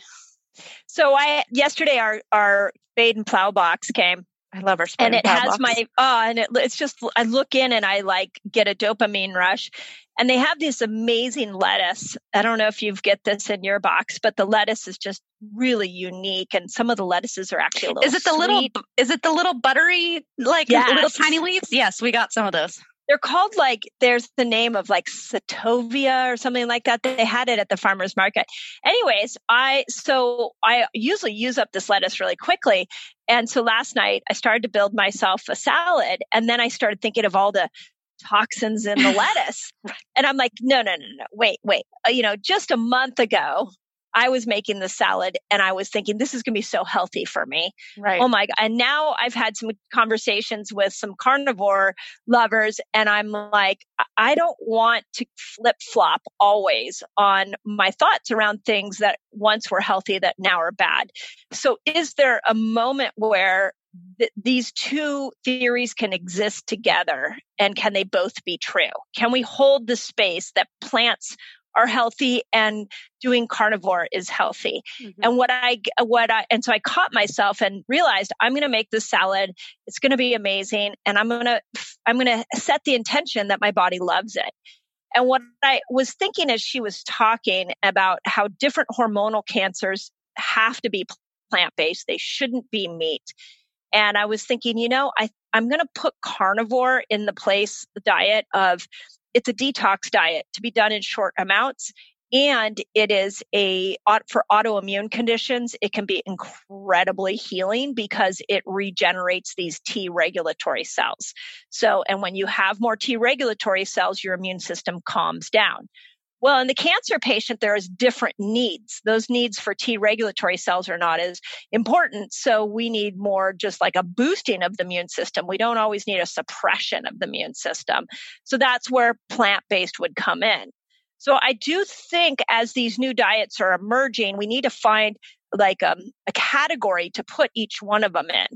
And then those of us that are healthy and in a prevention place, this is why we believe in diet variation. Well, I was just right. Do them all.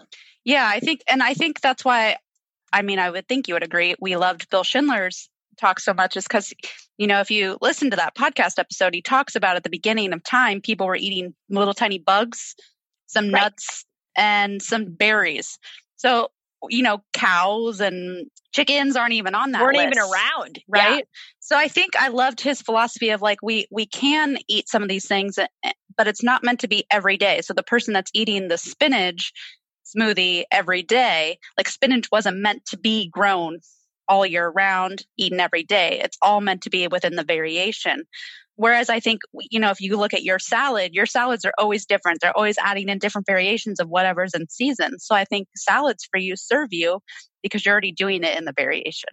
Yeah, agreed. And I know this is a hard concept. Yesterday, I was on our Reset Academy call. We were discussing the different things that I had learned from the people that we've been interviewing, and I was able to field questions from our resetters and like listen to where they're getting stuck. And a couple of things that sort of were ahas for me is that we still, when we realize that lifestyle is important, then we want to pick one lifestyle. Yep. So I'm a vegan, I'm a keto, I'm this. So this idea that we need to use variation as a lifestyle is very confusing. And it makes sense to people. So it's funny because intuitively it makes sense, but then the how-to is difficult. And this is where I think you got to experiment with it all. Be your own research study and understand what feels the best for you. When do you get bloated after a meal? Do you get tired after a meal? Like start to tap into the subtle changes after you're eating. Yeah, I think I think all that makes sense. And I think people intuitively get it, but you go back to this one thing. It's just going to be one thing. It's going to be one diet. It's like the aspect of comfort that, oh my gosh, I can't even remember who we were talking about. Oh, Drew Manning. Yeah. Drew Manning. It's the aspect of being comfortable. So it's easier if I'm just eating keto, then I eat these things. And if I'm just eating carnivore, then I just eat these things. And this is how my life is. And every day it's going to be like this. Whereas it's a lot harder to go in between different variations. It's harder to do variations in exercise. People get so comfortable in their routines and what they're eating, what they're exercising, who they're around, that it's like a mind block that we have. So I think people intuitively get that diet variation makes sense. Like watermelons aren't grown all year round, pineapples aren't grown all year round, yet we still eat them all year round because it's a comfort, it's a system, it's easy. And so you have to work to get out of those routines and patterns. So that's why I keep in my head is like, we have to rise above the rhetoric. We have to rise above the dogma of nutrition. Like we've got to come up and get a bigger picture and a bigger view that their variation matters. And it's variation of your diet, variation of your fasting, variation of your social life, variation of your travel. Like the brain and body does well with variation.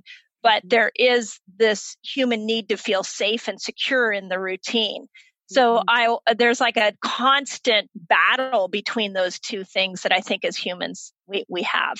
Yeah. And when it comes to health, this is why customizing your own path is so important. Exactly. And not getting hooked into, well, my best friend did the carnivore diet, so I'm great now. Or, somebody else went and did a juice cleanse and they were healed of cancer. So that's my path. It's challenging and exciting to me all at the same time. It's challenging, but how empowering is it that you don't have to listen to somebody else and how somebody else did something? Like you can try something out for you and make it work for you. Like that's so empowering. You got to be willing to tap into it.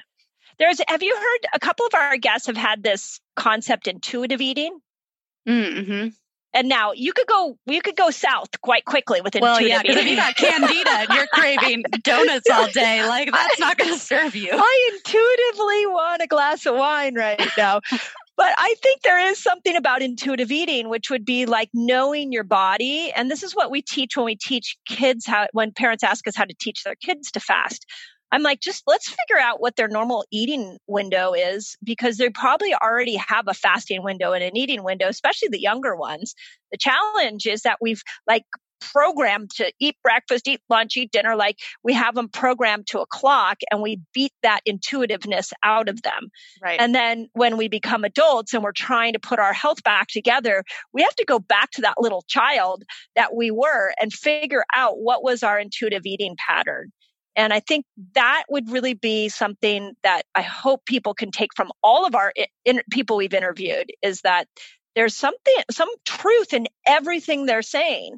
And then you take those pieces and figure out intuitively what's right for you. And this is why we do the resets that we do every couple of months, is so that you can have an experience of all these eating styles and then in a more controlled environment.